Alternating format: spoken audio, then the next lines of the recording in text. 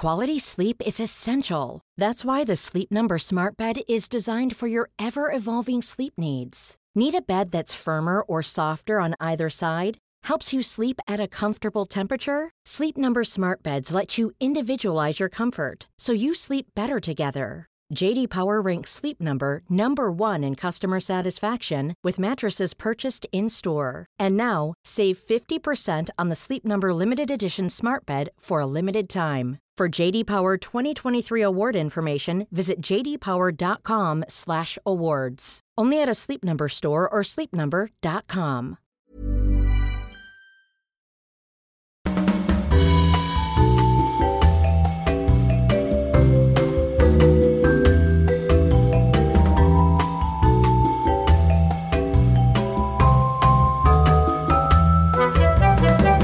Tervetuloa Afterworkille. Täällä studiossa tänään Meri, Jenni ja Petra.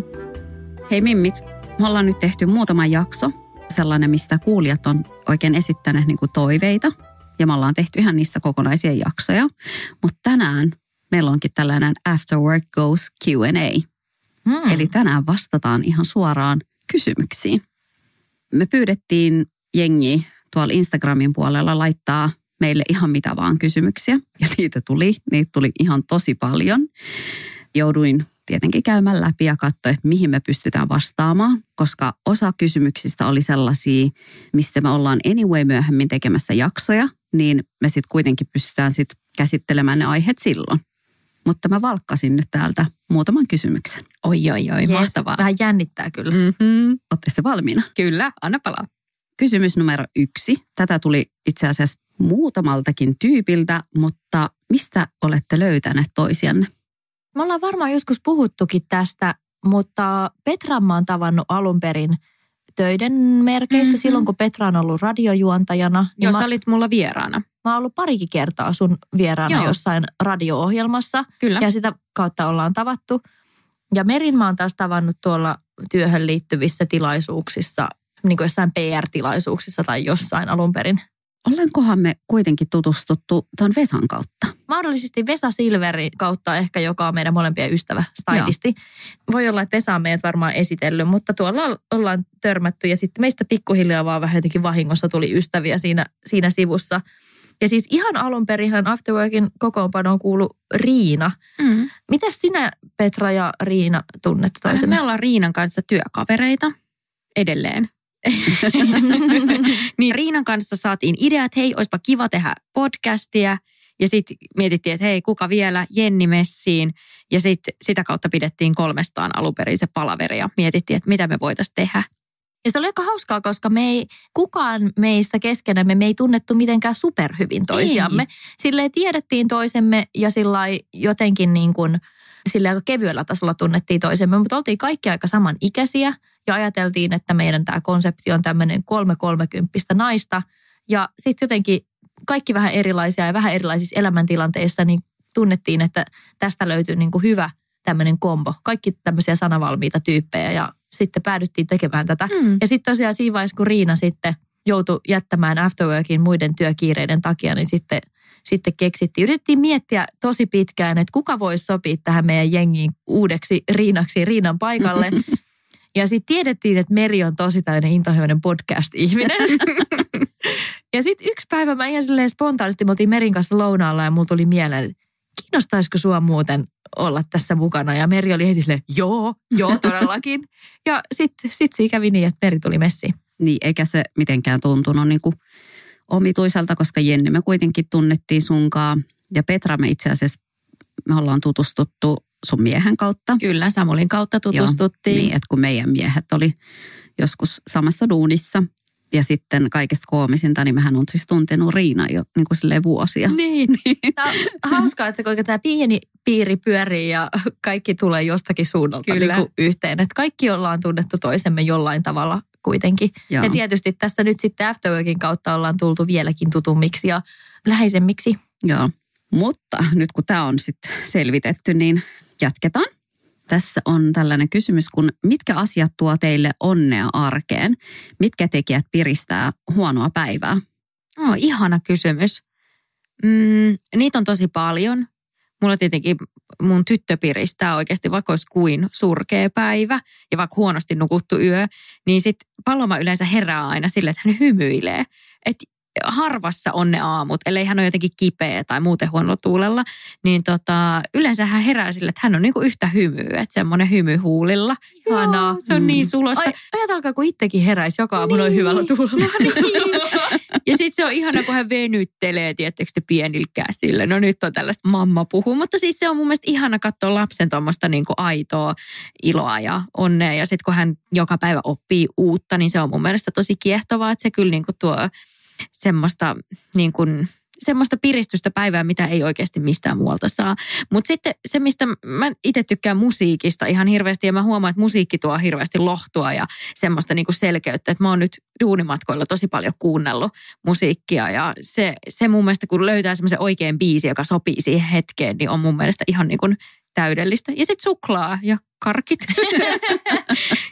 Että ne kyllä tuo ainakin mulle piristystä.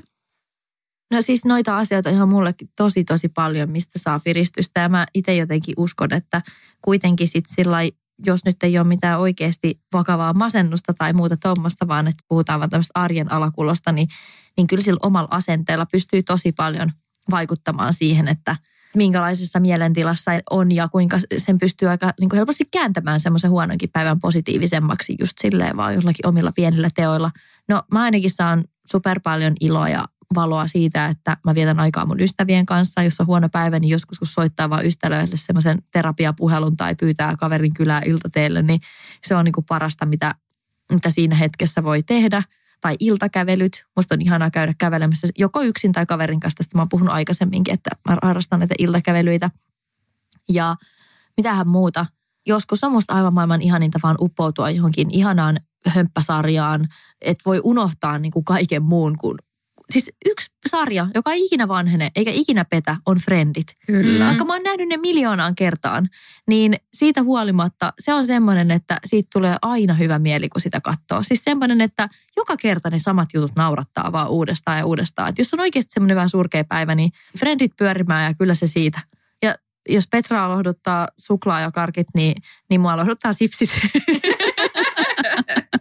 Niin ja sitten mua sitten taas noi juustot ja viinit. No, totta. Tämä on nyt varmaan joku 5. kerta, kun me mainitaan kaikki tämä meidän. Mutta mullakin on vähän sellainen asennoituminen, että jos mä huomaan yhtään, että aamulla kun mä herään ja lähden jonnekin töihin tai mitä tahansa, että alkaa niin kuin ärsyttää tai on jotenkin huonolla tuulella, niin mä aina yritän miettiä, että vitsi, että mun duuni on tosi ihana. Että 90% ajasta mä teen töitä mun omien ystävien kanssa. Kun mä tuun kotiin, niin mulla on kuitenkin se ihana perhe, kenen kanssa on ihana viettää aikaa. Mutta kaikki semmoiset arjen pienet asiat on sellaisia, mitä mä arvostan tosi paljon. Mä en edes kaipaa mitään semmoisia suuria juttuja, mutta ihan semmoisia pieniä asioita. Se, että ehtii ratikkaan tai että onkin onnistunut jossain pienessä asiassa tai on muistanut vaikka, tiedätkö, ostaa jotain ruokaostoksia tai mitä tahansa. Siis niin kuin semmoiset pienet asiat, pienet onnistumiset. Siis se voi olla aivan mitä maailman pienempiä ja tyhmimpiä asioita. Just joku toi, että sä vaikka just ehdit viime hetkellä johonkin sporaan, joka on just lähdössä pysäkiltä, niin joku tommonen siitä voi tulla maailman paras mieli. Että sen oikeasti ei tarvitse olla mitään isoja juttuja. Ja sitten yksi juttu, mitä mä itse teen, on se, että mä tykkään sanoa muille ihmisille kivoja juttuja, koska siitä tulee ihan superhyvä mieli, kun näkee sen toisen ihmisen ilon siitä omasta kommentista. Totta. Ja meidän kaikkien pitäisi pyrkiä siihen. Mutta lisää kysymyksiä. Tässä on kysymys Jennille. Mm-hmm. Jenni, harkitsisitko adoptiota? Olisit varmasti ihana äiti. No ensinnäkin ihanasti sanottu. Voisin harkita adoptiota ja olen joskus miettinytkin, että voisin jonakin päivänä vaikka adoptoida lapsen. Tämä on sillä tavalla jännä kysymys. Tämähän on aika henkilökohtainen asia ja sillä on jännä kysymys, että on siis semmoisessa tilanteessa nyt, että ei ole lapsia vielä ja kuitenkin ehkä ajattelen, että mulla voisin nähdä itseni äitinä jonakin päivänä. Ehkä kuitenkin joku semmoinen primitiivinen ajatus on, että olisi kivaa, että olisi myös niin kuin biologinen lapsi, mutta voisi olla sen lisäksi vaikka adoptiolapsikin. Mutta yksi juttu, mitä mä aina mietin tässä adoptiokysymyksessä on se, että Mä oon aika paljon kirjoittanut esimerkiksi blogin puolella näistä kaikista hedelmällisyysjutuista ja muista, että 35-vuotiaana sinkkuna sitä on aika tietoinen tästä ajankulusta ja siitä, että se ei ole mikään itsestäänselvyys, että saa lapsia. Ja usein sitä adoptiota esitetään semmoisena niin kuin vaihtoehtona, no mutta et sähän voit aina adoptoida, että no miksi et sä adoptoisi ja tämmöistä. Ja sitten mä niin kuin aina siinä kohtaa mietin, että kuvitteleeko ihmiset todella, että se adoptio on vaan tommoinen, että semmoinen adoptiolapsi tosta vaan hankitaan. Että ihan samalla tavalla kuin biologisia lapsia saadaan ja ne on niin kuin siunaus ja onni ja se on niin kuin tuurista kiinni, että saatko sä lapsen, niin se on kyllä sama pätee jossain määrin niin kuin adoptiolapsiin ja se voi olla jopa niin kuin tosi vaikea prosessi, että saako adoptiolasta. Ensinnäkin siinä on aika isot semmoiset taloudelliset ja terveydelliset syynit, mitkä käydään läpi. Se on tosi pitkä prosessi. Ja kaikki ei edes voi saada adoptiolasta, vaikka haluaiskin. Että siellä voi olla esimerkiksi semmoisia juttuja, että jos on vaikka jotakin semmoisia terveydellisiä tai mielenterveydellisiä juttuja jossain historiassa, niin adoptiolasta ei yksinkertaisesti anneta tällaiselle henkilölle. Mä en ole itse perehtynyt tähän asiaan sen tarkemmin, koska tämä ei ole sillä lailla ollut itsellä ajankohtaista. Mutta mä en ole esimerkiksi varma, että voisinko mä saada adoptiolasta siitä syystä, että mä oon läpikäynyt masennuksen joskus. Niin kuin tämän tyyppisiä juttuja. Että mä toivoisin sillä lailla, että ihmiset muistaisi myös sen, että tosi moni halukas ei saa adoptiolasta, eikä se ole niin kuin vaikka taloudellisista syistä monelle edes mahdollinen vaihtoehto. Että se ei ole mikään semmoinen, että tuosta nyt vaan hankitaan adoptiolapsi. Se on tosi ihana ja kaunis asia, jos ihminen on valmis toivottamaan tämmöisen kotia tarvitsevan lapsen tervetulleeksi omaan perheeseensä tai omaksi perheikseen, mutta että se ei ole niin yksinkertaista kuin mitä siitä ehkä usein sitten puhutaan. Niinpä. Ja tuosta on itse asiassa ihan hyväkin, että sä mainitset noi pointit, koska myöskin niille, ketkä ehkä mahdollisesti ajattelee, että jossain vaiheessa voisi harkita, niin kyllä siihen kannattaa perehtyä ihan tosi hyvin. Me itse tunnen muutaman perheen, ketkä on käynyt tämän läpi. Se on niin pitkä ja se on niin raskas prosessi, että jos sanotaan, että biologisten lasten saaminen on siunaus, niin ei se niin kuin adoptiolasten saaminen ei ole myöskään kyllä mikään niin kuin ihan itsestäänselvyys. Ei todellakaan. Ei. Tunnen ihmisiä, jotka ovat sitten eivät Suomessa, mutta muualla maailmassa käyttäneet tällaista niin kuin sijaiskohtua. Suomessa tätä vaihtoehtoa ei mun ymmärtääkseni ei ole, että se ei ole lain mukaista, mutta että jotkut käyttää Kim Kardashian muun muassa. Esimerkiksi Amerikassa se on ihan jopa aika yleistä, mutta sekin on sellainen prosessi, että todella kallis. Että jos meinaat sellaiseen prosessiin lähteä, niin pitää olla kyllä pätäkkää sitten siinä vaiheessa. On parempi olla Kim Kardashian. Kyllä. Mutta että kiinnostava kysymys, kiitos hyvästä kysymyksestä, mutta musta on tärkeää, että tästä asiasta puhuttaessa muistetaan myös tämä, että sekin on aika etuoikeutetun ihmisen mahdollisuus saada adoptiolapsi. Kyllä. This is Paige, the co-host of Giggly Squad, and I want to tell you about a company that I've been loving, Olive & June. Olive & June gives you everything that you need for a salon-quality manicure in one box. And if you break it down, it really comes out to $2 a manicure, which is absolutely insane. It's also so easy to get salon-worthy nails at home with Olive & June. The difference between how your nails used to look when you did them yourself and now with the Mani system is a complete game changer. The best thing about Olive & June, too, is it's a quick dry. Dries in about 1 minute, lasts for 5 days, and full coverage in up to 1 to 2 coats. Visit oliveandjune.com/perfectmani20 for 20% off your first system. That's oliveandjune.com/perfectmani20 for 20% off your first system. Hey, it's Ryan Reynolds, and I'm here with Keith, co-star of my upcoming film, If, only in theaters May 17th. Do you want to tell people the big news? All right, I'll do it. Sign up now and you'll get unlimited for $15 a month and 6 months of Paramount Plus Essential Plan on us. MintMobile.com/switch. Upfront payment of $45 equivalent to $15 per month. Unlimited over 40 gigabytes per month. Face lower speeds. Videos at 480p. Active Mint customers by 531.24 get 6 months of Paramount Plus Essential Plan. Auto renews after 6 months. Offer ends May 31st, 2024. Separate Paramount Plus registration required. Terms and conditions apply if rated PG. Tästä lapsikysymyksestä päästäänkin semmoisen kysymykseen, mikä on siis osoitettu mulle. Onko Merin lasten isä eri kuin nykyinen puoliso? Ahaa, mielenkiintoinen kysymys. Mä oon kuitenkin puhunut myöskin tosi paljon siitä, että me ollaan oltu niin pitkään yhdessä, niin mä en kyllä tiedä, missä välissä mä olisin ehtinyt sitä niitä lapsia sitten pyöräyttää jonkun muun kanssa. Meidän vakkarivitsi, että kun Meri on ollut yhdessä sen miehen kanssa niin kuin ennen internettiä ja ennen ajanlaskun alkua, niin mä ihmettelen tätä kysymystä, mutta ehkä hänellä on mennyt sit ohi nämä. Eli mutta sama tyyppi on.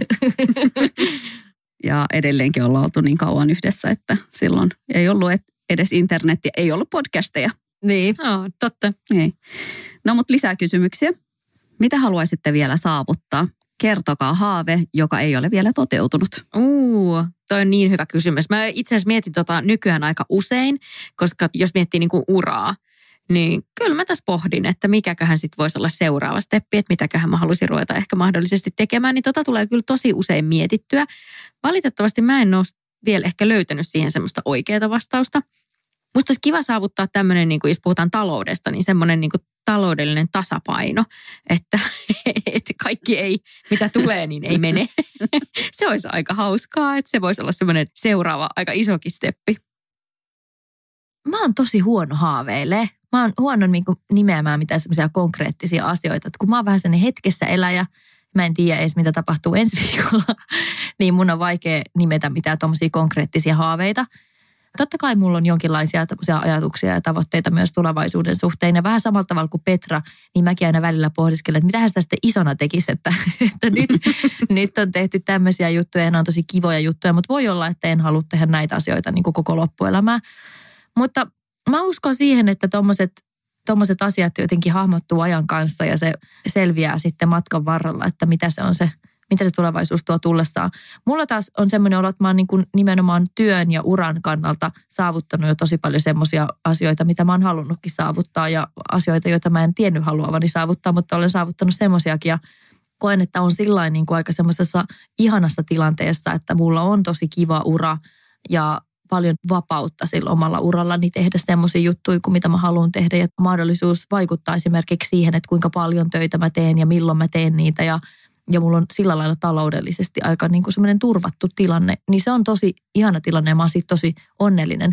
Mutta sitten taas ehkä mulla taas vaakakupissa silleen, että jos Petra miettii noita työkuvioita vaikka tulevaisuuden kannalta, niin mulla sitten taas ehkä enemmän henkilökohtaisen elämän kuviot, että mulla ei ole vielä perhettä eikä mulla ole semmoista niin kuin vakiintunutta parisuhdetta. Niin ehkä se on semmoinen, mitä mä haaveilen, että ehkä jonakin päivänä olisi ihana saavuttaa ne asiat. Että mä oon ehtinyt nyt luoda tätä uraa tässä, mutta tommoset asiat on vielä niin kuin saavuttamatta. No on kyllä ihan tosi ihania pointteja molemmat. Mä itse oon nyt jonkun aikaa haaveillut siitä, että olisi sellainen mahdollisuus, että voisi niin kuin koko perhe muuttaa vaikka vuodeksi jonnekin ulkomaille. Ei niin kuin pitkäksi aikaa, mutta vaan niin kuin vaikka puoli vuottakin. Ja musta tuntuu, että se on tullut sitä myötä ehkä, kun mulla on niin kuin muutama ystävä muuttanut ulkomaille, niin mä en tiedä, eläks mä nyt tätä niin kuin heidän kautta.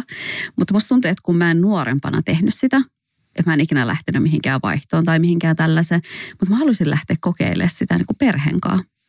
Mä voin sanoa, että mä oon asunut meidän perheen kanssa teini-ikäisenä Makedoniassa puoli vuotta. Ja se on yksi niin kuin ihanimpia ja semmoisia erityisimpiä ajanjaksoja mun elämässä, se ulkomailla asuttu puoli vuotta. Ja mä koen, että se on ihan mielettömän niin kuin arvokas kokemus ollut mulle tosi monessa mielessä. Mä olin itse silloin 14-vuotias, eli melkein samanikäinen kuin sun vanhin lapsi on tällä hetkellä. Ja se oli tosi antoisaa, että mä voin kyllä lämpimästi näyttää peukkua tämmöiselle ajatukselle, että se on varmasti jotain tosi unohtumatonta, jos päätätte sellaisen tempauksen jossain kohtaa tehdä. Niin, tällä hetkellä se tuntuu vaan jotenkin niin kaukaiselta, mutta sellainen haave mulla on. Se kuulostaa ihanalta haaveelta. Niin kuulostaa. Kun kaikki muut sellaiset asiat, mistä mä oon vaikka sanotaan 2 vuotta sitten haaveillut, ajattelee, että ei vitsi, että voi kun pääsisi tekemään tätä. Voiko mulla olisi oma podcast? Kyllä, todellakin. Muistakaa, intohimoinen podi-ihminen. Mutta mä oon jotenkin päässyt sille aika lähelle jo niitä asioita. Ja jopa niin kuin voin sanoa, että todennäköisesti ainakin 2-3 niistä tulee toteutumaan vielä niin kuin tässä vuoden sisällä. Niin se vähän niin kuin just duunien kannalta tuntuu silleen, että okei, että kyllä mä oon tehnyt tarpeeksi hyvin ja tarpeeksi pitkään mun duuni, että mä pystyn niin kuin jo vähän ajattelemaan enemmän niistä semmoisena realistisena, niin kuin, että okei, tämä voi jopa toteutua, mutta tämä ulkomaille muutto. Ja siis mun yksi ihan parhaimmista ystävistä on nyt muuttamassa Losiin, niin mä jotenkin niin kuin, mä oon siis niin innoissani sen puolesta siitä, että mitä kaikkea uutta se menee kokemaan sinne. Ja siis ihan vaan, siis miettikää niinkin naurettava asia, kun Losissa sitten eka kertaa, kun sä menet ruokaostoksille. No mutta se on semmoinen niin kuin yksi semmoinen merkittävä juttu, että pääsee siellä, että mitäs täällä on ja miten täällä toimitaan. Ja. Siis mä rakastan sitä, kun on lomalla, niin yksi parhaimpia hetki on, kun sä meet niin kuin paikalliseen ruokakauppaan. Mm-hmm. Jotenkin tuntuu silleen, että sä voisit niin kuin, että alkaa kuvittelemaan, no millaistakohan tämä olisi, jos mä asuisin täällä. Niin ihana. Musta tuntuu, että Jenni, että tämä on suunnattu enemmän sulle, mutta me voidaan varmaan Petran kanssa osallistua. Nimittäin, mistä löytää parhaimmat valkoiset perusteepaidat? Olet tullut oikeaan paikkaan, sillä minulla on vastaus. Ehdottomasti suosittelen, että parhaita valkoisia perusteepaitoja löytyy muun muassa Nansolta. Siellä on 2 eri mallia, riippuen vähän siitä, mistä tykkää. Taskuteepaita, joka on tehty luomupuuvillasta ja siinä on pikkasen elastaania mukana. Ja sitten on tämmöinen boksiteepaita. Mä en ole kyllä ihan varma, että onko se boksi tällä hetkellä mallistossa. Toivottavasti on. No joka tapauksessa se on sitten niinku 100% puuvillaa. Sitten toinen suosikkimerkki teepaidoissa on Arela. Molemmat siis kotimaisia merkkejä. Arelalta löytyy ihan täydellisiä valkoisia perusteepaitoja. Näitä siis itse suosin, mutta mites Mimmit, onko teillä vielä muita suosituksia näiden lisäksi? Mulla ei sinänsä niin kuin brändin puolesta ole mitään kahden silleen erityisiä, mitä mä suosittelen, mutta mä aina tykkään ostaa miesten puolelta. Mun mielestä se miesten malli on paljon kivempi. Hei, mä oon itse asiassa vähän samoilla linjoilla. Riippuu toki minkä tyyppisestä mallista tykkää, mutta mä itse tykkään siitä, että se teepaita ei ole liian tiukka. Eli se saa olla vähän semmoinen väljä. Arelan teepaita on musta siinä mielessä kiva, että jos tykkää käyttää korkeavyötäröisiä alaosia, niin siinä ei ole niin superpitkä se helma, jolloin se ei jää semmoiseksi ihmeelliseksi mytyksi sinne housujen vyötärökaistaleen alle. Mutta tykkään tuommoisista miesten teepaidoista. Ja sitten tämmöinen pikkuvinkki, että sen teepaidan ilme muuttuu ihan älyttömästi, kun niitä hihoja käärii pari kertaa rullalle. Kyllä. Siitä tulee tosi paljon huolitellumman, mutta samaan aikaan jotenkin semmoisen huolettomamman ja huolitellumman näköinen samaan aikaan. Suosittelen. Just menisin sanoa, että parhaat teepaidat löytyy mun miehen vaatekaapista. Siis hänellä on bändipaitoja, tiedättekö te, satoja. Hän ei varmaan ikinä nyt laskenut, mutta niitä on valehtelematta satoja kappaleita. Ja mun mielestä ne on aika makeita. Nimenomaan riippuu vähän mihin asuun niitä yhdistelee. Mutta mä oon itse asiassa testannut Jennin suosituksesta Nanson boksi, oliko se boksi se malli. Ja se on ihan super ihana. Ja se on just semmoinen teepaita, mitä ehkä niin kuin ei ole naisille sitä mallia hirveästi tarjolla. Että se on tarpeeksi väliä, se on semmoista paksua jämäkkää kangasta. Se istuu mun mielestä tosi hyvin ja niitä on mustina mun mielestä myös. Ja sitten taisi olla väri punainen, ainakin jossain vaiheessa oli. Mutta mä ostin itse valkoisen ja mustan. Ja ne on siis ollut niin superkäyttiksiä, että just duunissa tai vapaa-ajalla, että niitä pystyy käyttämään oikeastaan ihan milloin vaan. Ja hei, yksi suositus vielä, mikä kannattaa myös tsekata, josta joskus löytyy tosi hyviä semmoisia vähän niin kuin paksumpaa ja napakampaa kangasta olevia teepaitoja on KOS. Siellä on ollut välillä todella hyviä. Mä oon itse aika kriittinen siinä, että siinä pitää olla just oikein tyyppinen pääntie, oikea malli, oikein tyyppiset hihat. Toki monenlaisia kivoja valkoisia teepaitoja on, mutta siis suosittelen tsekkaamaan niin kuin Nanso, Arela ja KOS. Niistä jostakin varmasti löytyy hyvä valkoinen perusteepaita. Vaikka me ollaan kaikki silleen ilmeisesti aika suht nirsoja ihan perusteepaidan suhteen, niin mekin ollaan onnistuttu löytämään hyviä. Sitten lisää. Mitäs jos mä seuraavaksi esitän teille tällaisen TV-aiheisen kysymyksen, mitä me saatiin? Anna palaa. Voitteko kuvitella lähtevänne Big Brotheriin? Oletteko seurannut sitä nyt? Okei. Hyvä kysymys. Siis mä en ole katsonut uutta kautta ensimmäistä jaksoa lukuun ottamatta yhtään. Ja en valitettavasti, en voisi kyllä lähteä Big Brotheriin. Ehkä semmoinen, että joskus siellä on semmoisia, että joku vaikka henkilö on siellä vaan hetken aikaa, että se käy siellä vähän sekoittaa pakkaa. Niin mä voisin olla tommoisen, että mä tietäisin, että mä pääsen sieltä vaikka viikon kuluttua. Viikkokin on aika pitkä aika, vaikka 2 päivän kuluttua pois. Tai vaikka 1 päivän kuluttua, mä vaan 1 päivän siellä. Mutta siis mä ahdistaisi ihan suunnattomasti olla semmoisessa suljetussa tilassa, niin kuin silleen semituntemattomien ihmisten kanssa. Okei, tuleehan ne siinä tutuksi, mutta mua toi formaatti niin kuin ei siinä mielessä kiehdo, että mä itse haluaisin osallistua siihen. Mä oon kyllä samoilla linjoilla Petran kanssa. En pystyisi oikein näkemään itseäni siellä BB-talossa ja mua kauhistuttaa se ajatus, että jos mä olisinkin se tyyppi, jota kaikki inhoaa, joka on kaikkien mielestä se tosi ärsyttävä siellä talossa ja sitten mulle tulisi tosi paha mieli siitä, niin mä oon mieluummin tietämättä, jos Mutta siis myöskin niinku just kaikki tommoset käytännön jutut, se, että mä oon ihan varma ensinnäkin, että mä puhuisin siellä aivan niin kuin liian avoimesti, lörpöttelisin kaikki asiani ja unohtaisin, että mä oon kansallisessa telkkarissa. Siis koska mä oon niin avoin jotenkin, että sitten kun olisi tommoinen, että kamerat kuvaa 24/7, niin mä pelkään, että mä tulisin siellä niin kuin paljastaneeksi ihan liikaa asioita vaan silleen vahingossa itsestäni. Ja sitten toisekseen toi nukkuminen, mä oon tosi herkkäuninen. Se ajatus siitä, että mun pitäisi nukkua niin kuin tommosen ison porukan kanssa samassa huoneessa, niin siis mä en usko, että mä nukkuisin siellä yhtään. Niin ja en yhtään ole kiinnostunut tämmöisestä tosi TV-julkisuudesta tai muutenkaan jotenkin julkisuudesta, vaikka se voi tuntua hassulta huomioida, että mä kirjoitan blogia työkseni, mutta jotenkin mä vähän kammoan jopa sitä semmoista ajatusta. Ja sitten se on vähän se, että sen jälkeen kun on ollut BB-talossa, niin sä oot aina se joku BB-Jenni. BB-Jenni? Sä et siitä tittelistä ei pääse eroon ikinä, niin en haluaisi olla BB-Jenni. Ja en tiedä, ei olisi mun juttu.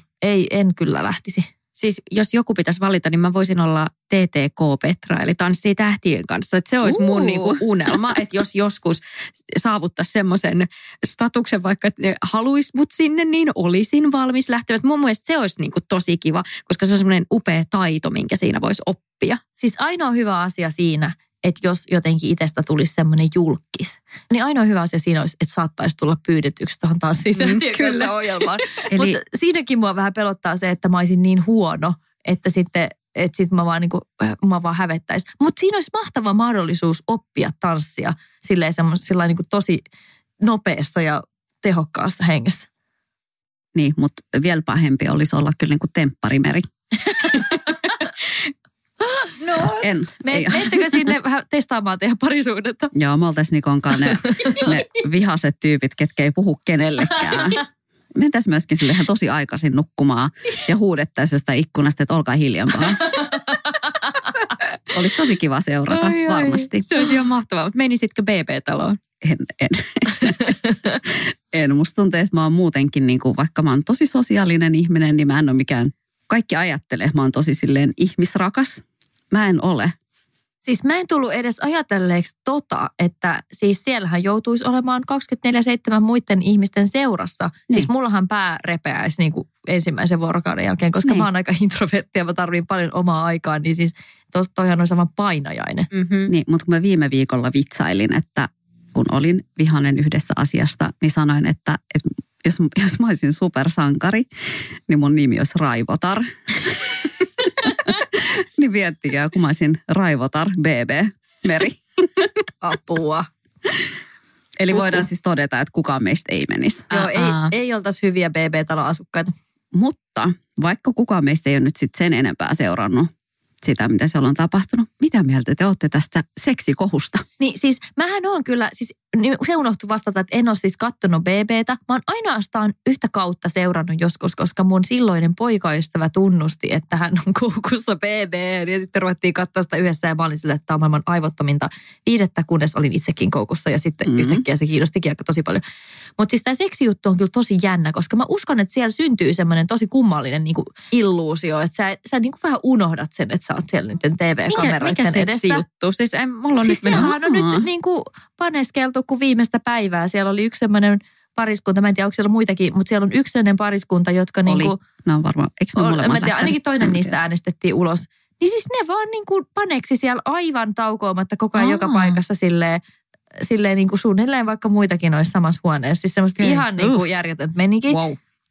Niin se oli kyllä musta aika niinku Tai että mä niin kuin mietin sitä siitä näkökulmasta, että joo, tilanteet voi viedä mennessään, mutta se, että onhan toi aika raju, että koko Suomi näkee sun seksiaktit suorassa lähetyksessä. Kun sä sanoit, että se varmasti unohtaa, että siellä on ne kamerat ja näin, mutta siellä on ne muut ihmiset. Niin. Ja se on kuitenkin aika pieni se talo. Sehän on tyyli joku 74. Onko se niin pieni? Joo. Ahaa, okei. Mä niin kuin mietin itse, että miten niin kuin jengi kestää. Niitä on 14. Eikö niitä ollut 14? Siis ei ne muut varmaan kestäkään, mutta siis mä luulen, että näillä ihmisillä, jotka harrastaa tuommoisessa tilanteessa seksiä sen suuremmin siitä vaivautumatta, niin heillä täytyy olla vähän sellainen ekshibitionistinen luonne, että he niinku tykkää vähän jotenkin, niinku, koska kyllä jotkut saa esimerkiksi kiksinsä siitä, että harrastaa vaikka julkisilla paikoilla seksiä. Niin, totta kai. Ja jos semmoisesta tykkää, niin toihan on aivan loistava tilaisuus päästä Mutta mun piti se vielä sanoa, että vaikka mä sanoin äsken, että me ei sovittaisi eikä oltaisi hyviä BB-talon asukkaita, niin mehän nimenomaan oltaisiin mielenkiintoisia BB-talon asukkaita, kun mä lörpöttelisin siellä vahingossa kaikki asiani julki ja Meri vaan raivoisi. Ja mitäs Petra teki siellä? Mäkin varmaan Petra raivoisin. tanssis. Se tanssis. Harjoittelisin, että tämän jälkeen pääsisin TTK. Totta. Ja Petra raivaisi siitä, että kun ei ole vaihdettu paistilastaa, kun siellä vaihdetaan. Niin. Tulisi nämä oudot puolet esiin. Joo. Mutta voidaan siis kuitenkin yhteistuumin nyt sitten sanoa, että ei ole tapahtumassa. Todennäköisesti ei ole tapahtumassa. Lisää kysymyksiä. Tuli tällainen kyssäri, kun tuntuuko AV:n vetäminen joskus siltä, että ei millään jaksaisi? Tuntuu. No ei. Ei se nyt ehkä siltä tunnu, että ei millään jaksaisi, mutta pakko sanoa, että koska tämä on meidän 102. jakso, niin onhan tässä jo tullut aika monta aihetta käytyä läpi. Mutta sitten kyllä mä luotan siihen, että aina me kuitenkin keksitään jotain uutta ja joku mielenkiintoinen aihe käsiteltäväksi tai sitten joku vanha aihe, mikä voidaan käsitellä uudestaan. Että kyllä niin tässä aina löytyy jotain semmoista niin kun, ja teidänkaan on niin kiva tehdä. Että aina kun me istutaan sitten 300 vaikka just ideoimassa tätä tai jotain muuta vastaavaa, niin aina tulee semmoinen fiilis, että ei vitsi, tämä on niin siistiä, tämä on niin kivaa. Siis mun on pakko kyllä yhtyä tähän Petran ajatukseen, että siis tätä on niin kiva tehdä teidän kanssa ja mä oon aina niin kuin tosi hyvällä fiiliksellä tuun tänne ja sillä lailla, että on semmoinen olo, että kun toi oma työ muuten on aika semmoista yksinäistä puuhaa, niin se on niin kiva saada tehdä teidän kanssa yhdessä tätä podcastia. Mutta totta kai mäkin myönnän, että välillä on semmoisia päiviä, että suusta ei tule ulos mitään järkevää ja sitten samaistun myös näihin Petran mietteisiin siitä, että aiheiden keksiminen on välillä haastavaa, koska ollaan tehty niin valtavan monta jaksoa jo, että keksitään uusia kiinnostavia aiheita, niin se on välillä vähän työn ja tuskan takana. Mutta mun mielestä me ollaan tosi hyvin onnistuttu siinä, että näitä aiheita keksitään ja tosiaan jossain vaiheessa, kun ollaan menty tarpeeksi pitkälle, niin voidaan varmaan kierrättääkin jotain semmoisia aiheita, mitä on joskus tullut silloin ihan podcastin alkutaipaleella käsiteltyä, kun siitä on jo niin pitkä aika. Mutta ei mulla koskaan semmoinen olo, että mua ei kiinnosta sitä tekeminen enää. Kiinnostaa ehdottomasti, mutta välillä on semmoinen olo, että pää kumisee tyhjyyttä niin kuin ideoiden suhteen. Mutta toistaiseksi niin joka viikko on jotain juteltavaa keksitty. Niin, ja kaikesta paras ja helpoin osa tätä duunihan on se, kun me ollaan tässä studiossa kolmistaan. Ja silloinhan se ei tunnu ollenkaan duunilta, mutta ehkä ne hetket, just tämä niin kuin ideoiminen, että ne duunit, mitä me tehdään ennen ja jälkeen, voi olla niin kuin ne haastavimmat. Niin siinä on paljon semmoista työtä, mikä ei kuulu eikä näy kuulijoille. Vähän niin kuin varmaan missä tahansa duunissa, että te näette vaan sen tai kuulette vaan sen lopputuloksen, mutta sitä on edeltänyt tosi iso määrä työtä, kun me suunnitellaan ja valmistellaan nämä jaksot ja äänitetään ne ja sen jälkeen editoidaan tai me ei itse editoida, mutta käydään kuitenkin läpi, mitä pitää editoida ja mietitään kuvaustekstit ja somesisällöt ja kaikki tämmöiset. Niin siinä on yllättävän paljon hommaa kaikkea, mikä ei tässä niinku puolen tunnin jaksosta sillä lailla välity ollenkaan. Niin ja sitten kun meillä kaikilla kuitenkin on ihan tällaiset NS-arkiduunit tämän lisäksi, niin kyllähän se välillä tuntuu tosi isolta työltä, vaikka siis semmoinen pienen asian hoitaminen, mutta ei ikinä ikävältä, joten tätä on ollut ihana tehdä. Näitä kysymyksiähän riittäisi vaikka kuinka paljon. Musta tuntuu, että me yritetään tekemään jossain vaiheessa uudestaan, koska kysymyksiä tuli niin paljon ja me ollaan pahoillamme. Me ei ehditä vastata kaikkiin. Mutta yksi sellainen, millä me lopetetaan, on sellainen, että tuli sellainen viesti, että ei ole kysymys, mutta pitäkää kehurinki. Että kehukaa toisianne vuorotellen. Toi on ihana kysymys, tai siis pyyntö. Tehtävä. Tehtävä. Mutta toisaalta sit se voi olla haastava keksiä, niin kuin vaikka kaikissa on jotain hyvää, ja onkin paljon hyvää. Tuo kuulosti ihan Petran todelliset ajatukset tulee julki. Anteeksi. Mutta siis kaikissa on paljon hyvää, mutta sitten kun pitää ruveta erottelemaan ja laittaa pukenne sanoiksi, niin se voi olla tosi semmoinen haastava. Mutta on sanottava, että on paljon helpompi keksiä silti teistä kehuja kuin haukkuja tai kritiikkiä. Koska siis mä en kyllä keksi teistä juuri mitään semmoista, mitä mä kritisoisin. Pelkkiä hyviä asioita. Ehkä me ollaan sopivan harvoin nähdä toisiamme, että ei ole ruvennut vielä naamat ärsyttää. Niin. Joskus välimatka tekee hyvää. Mutta mä itse mietin tätä, että mitä mä sanoisin teistä. Sitten mä mietin itse niin kuin tämän afterworkin kannalta, että mitä, koska mä kuitenkin tunnen teidät myöskin niin kuin tämän ulkopuolella. Niin siis mä mietin, että mitäköhän Jenni ja Petra tekee sellaisia asioita, mistä mä oon joka kerta silleen, että apua miten niin kuin ihania noi on. Joka ikinen kerta, kun meidän pitää kirjoittaa joku kuvaus meidän jaksosta, niin ette ikinä usko. Jenni aina vaan repää sen jostain sille 10 sekunnissa ja se on vaan täydellinen. Se on niin sellainen sanavalmis ihminen. Hyvä Jenni, ihanaa, hyvä sinä. Kiitos. Mutta siis toi on ihan totta, koska Jenni osaa pukea sanoiksi niitä asioita, mitä ehkä itse ajattelee ja sitten jotenkin yrittää räpeltää ne kasaan ja sitten silleen, Jenni, mitä tykkäät? Sitten tulee, tämä on valmis, tällainen näin, mä vaan nopeasti tein tämän ja sitten se on ihan niin kuin sä sanoit täydellinen. Joo, mutta siis ihan vaan tiedoksi, niin Jenni on myöskin siis editoinut joskus mun tekstareita, kun mä oon ollut raivotar. Meri lähetti mulle viestin, että voinko mä laittaa tälleen. Ja sit mä oon silleen, joo, toi on tosi hyvä, mutta ehkä se voisi muotoilla vaikka tälleenkin. Niin. Ja sitten, joo, toi on paljon parempi. Vähän semmoinen niin kuin miedonnettu ja pehmennetty versio siitä, mitä Meri oli alun perin naputtamassa siellä savukorvista höyryt. Kyllä, mutta siis ihana Jenni, että sä oot editoimassa meitä kaikkia. Kiitos. Ja Petra, joka kerta kun mä kuuntelen meidän jakson, että vaikka että jos meillä on editointivuoro, niin mä joka kerta aina yllätyn siitä, miten ihanan, rauhallinen ja tasainen ja seesteinen sä oot.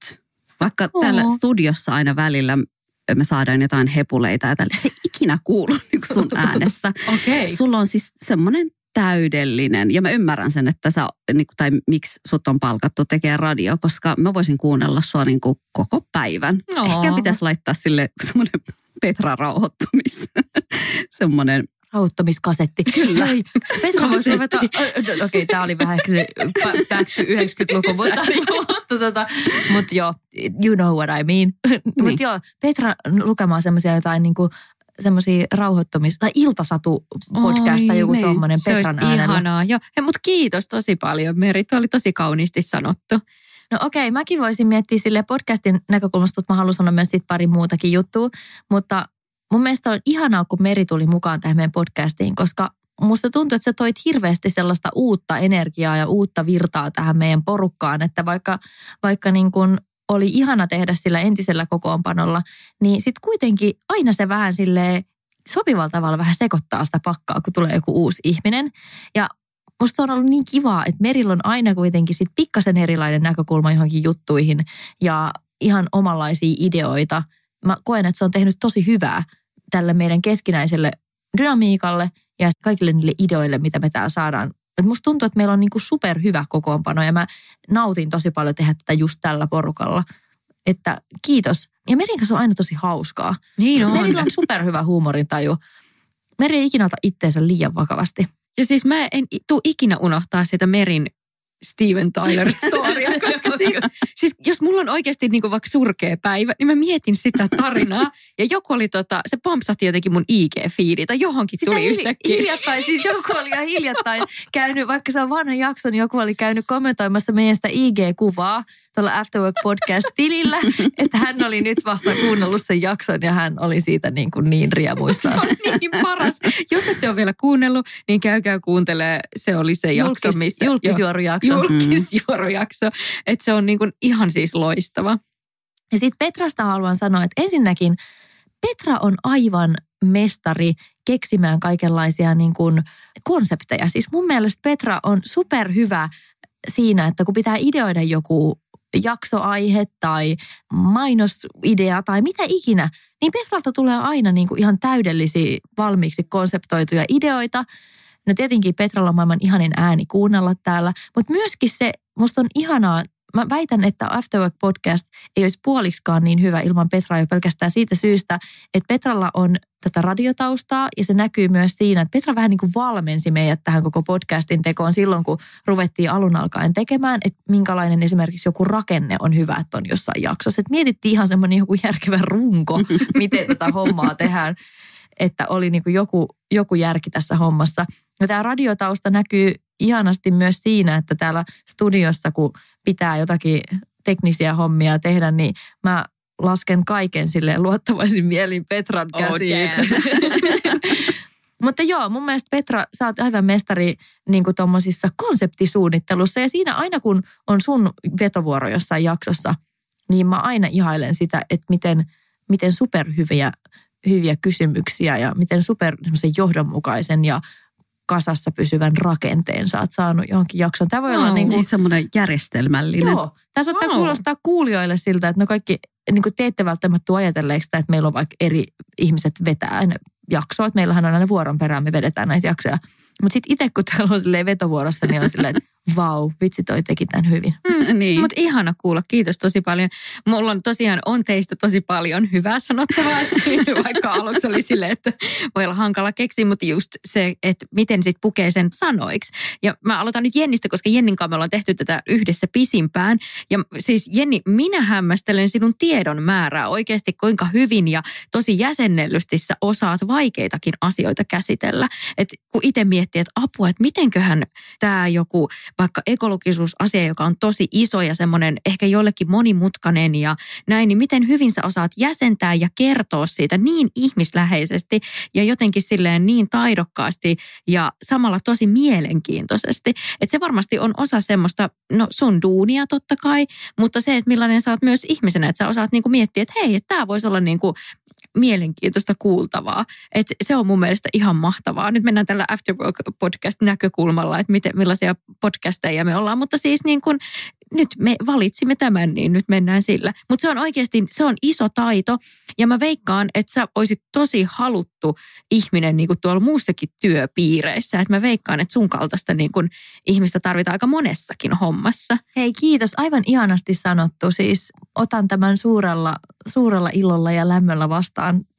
Tuntuu ihanalta saada tämmöistä palautetta. Mutta sä oot ammattilainen. Kiitos. Ja hei, tässä vielä yksi kehu pitää antaa Petralle siitä, että sä oot tosi rohkea ja avoin. Mä ihailen todella paljon sitä, miten niin kuin vaikeista ja henkilökohtaisista asioista sä oot uskaltanut puhua täällä studiossa, avata sun henkilökohtaisia niin kuin tosi kipeitäkin kokemuksia yleisölle, koska se ei todellakaan ole itsestään selvää, että semmoisista asioista niin kuin haluaa tai uskaltaa puhua ääneen. Niin. Se on ihan totta. Ja kiitos tuostakin. Mutta Meri siis, apua miten ihana huumorintaju. Ja siis mä oon samaa mieltä kuin Jenni, että sä oot tuonut tähän podcastiin ihan semmoista uutta meininkiä. Ja mun mielestä tehtiin makeata podcastia Riinankaan, mutta nyt tehdään niin kuin eri tavalla vielä jotain semmoista spessumpaa. Mitä sä tuot sitten tähän? Että se on kyllä ihan mieletöntä, että ollaan saatu sut tähän porukkaan mukaan. Ja noi sun uskomattomat storit. Että mä oon ihan varma, että sulla on tiedätkö, tuolla repussa vielä lisää niitä. Että me ei vaan olla kuultu vielä niin kuin läheskään, mitä kaikkea sieltä on luvassa. Että sulla on kyllä niin makeita tarinoita ja juttuja ja kaikkea mahdollista niin kuin semmoista, mistä mä oon ihan niin kuin suu auki, että wow, oikeasti toi Mimmi on kokenut aika makeita juttuja. Ja se, mitä mä oon sanottava vielä Meristä, on se, että musta tuntuu, että Meri on aina semmoinen niin kuin hyvän tuulen tuulahdus. Niin että jos on vähän stressaantunut olo ja huono päivä ja kaikkea, niin jotenkin Merin seurassa ei voi olla niin kuin huonolla tuulella. Paitsi joskus, kun Meri itse on huonolla tuulella. Mutta emme silloin ole huonolla tuulella. Silloin mä oon vähän niin kuin naurattua. Mutta silloin mä oon raivotaan. Silloin, kun sun raivotaan, niin siltikin sä oot vähän koominen siinä sun raivossa sillä hyvällä tavalla. Mutta siis summa ihana kyllä tehdä teidän kanssa tätä podcastia. Mä haluan antaa vielä pari kehua ihan podcastin ulkopuolelta. Petra, sä oot niin kuin sellainen hyvän tahtoinen ja lämmin ihminen, että mulla on aina semmoinen olo, että sä oot vaan niin sellainen niin kuin lempeä ja kiltti ja vitsi miten ihana tyyppi. Siis se on niinku ensimmäiset asiat, mitä susta tulee aina mieleen, on se, että sä oot vaan niinku lempeä ja lämmin ihminen. Kiitos samoin. Ja mä oon siis ihan samaa mieltä. Ja vielä sen verran pitää sanoa, että vaikkakin me nähdään täällä ja ei nähdä sille tarpeeksi usein, niin me myöskin kyllä vietetään ihan vapaa-ajallakin aika yhdessä. Ja sille ei ole taas mitään tekemistä oikeastaan niin kuin duunin kanssa, vaan me oikeasti niin kuin tykätään hengailla yhdessä. Että ihan vaan, että jos joku ihmettelee, että ollaanko me vaan niin kuin työkavereita. Ei olla. Ja musta on ihanaa, että me ollaan itse asiassa tällä porukalla, tällä nykyisellä Afterwork-kokoonpanolla yllättävän paljonkin vietetty aikaa myös silleen näiden äänitysten ulkopuolella ja se on musta tosi kivaa. Ja jos Meristä nyt, kun mä haluan vielä kehua vähän lisää, lupaan, että kohta lopetan, niin mun on pakko sanoa, että Meri on ihan uskomattoman lojaali ja hyvä ystävä. Me ollaan Merin kanssa ehkä niinku enemmän vielä silleen kahdestaan tekemisissä niinku silleen, että me ollaan ehkä niinku kuitenkin aika hyviä ystäviä silleen niin kuin tämän podcastin ulkopuolella. Niin mun on pakko sanoa, että vitsi, Meri on sellainen ihminen, joka niin kuin puolustaa leijonan lailla omia ystäviään ja niin kuin Merillä on aina aikaa, jos on joku asia, mistä haluaa jutella ja musta on ihanaa myös, että Meri soittelee silleen spontaanisti. Meillä on sellaisia puhelu, että mä jotain kokkaan tai tiskaan tai jotain siellä ja sitten jauhetaan. Tai mä oon niin lukemattomat kerrat siivonnut tai kokannut tai jotain, kun meillä on Merin kanssa joku tärkeä puhelinpalveli. Mutta siitä olen tosi iloinen, että sä oot kyllä tosi sellainen niin kuin lojaali ystävä. Joo, mun mielestä on tosi tärkeää, että ympärillä on hyviä ihmisiä, varsinkin kun mekin kaikki eletään niin paljon meidän duunin kautta, niin sen takia musta on ollut ihanaa tehdä tätä teidän kanssa. Ja varmasti niin kuin mehän luvattiin silloin, että vielä 50-vuotiaanakin tehdään sitten, mikä se oli, että fiilikset 50-vuotiaana. Mitä me luvattiin? Ollaanko me luvattu jotain tuommoista? Ollaan. Mutta hei mimmit, kiitos niin paljon ja kiitos ihanista kysymyksistä ja kiitos kaikista palautteista, mitä me ollaan saatu. Meidän pitää joku kerta ottaa näitä ulos jääneitä kysymyksiä vielä, mitä ei ehditty nyt käsitellä uudemman kerran tämmöinen jakso. Kyllä, mutta Petra, mitäs ensi viikolla? Siis ensi viikolla meillä on niin mielenkiintoinen aihe, että en malta pysyä housuissa, niin me saadaan spesiaalivieras. Maria Veitola saapuu meille studiovieraaksi ja puhutaan somemyrskyistä. Ja nimenomaan siltä, että miltä se tuntuu, kun on siellä myrskyn keskellä. Todella kiinnostava aihe. Joo. Ensi viikkoon. Hei siis. Moikka.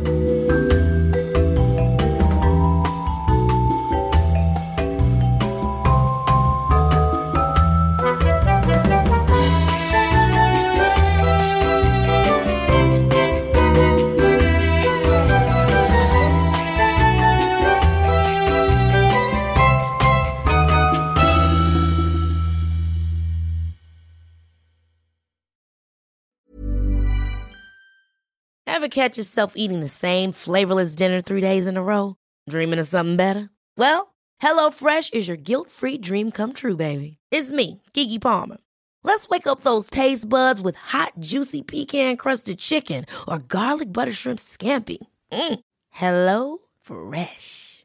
Stop dreaming of all the delicious possibilities and dig in at HelloFresh.com.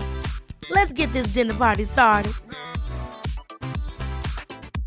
Hey, it's Paige DeSorbo from Giggly Squad. High quality fashion without the price tag. Say hello to Quince.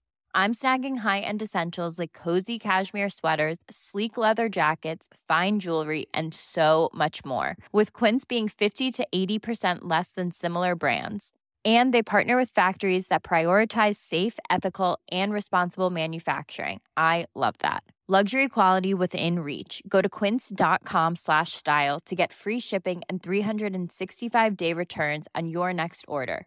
Quince.com/style.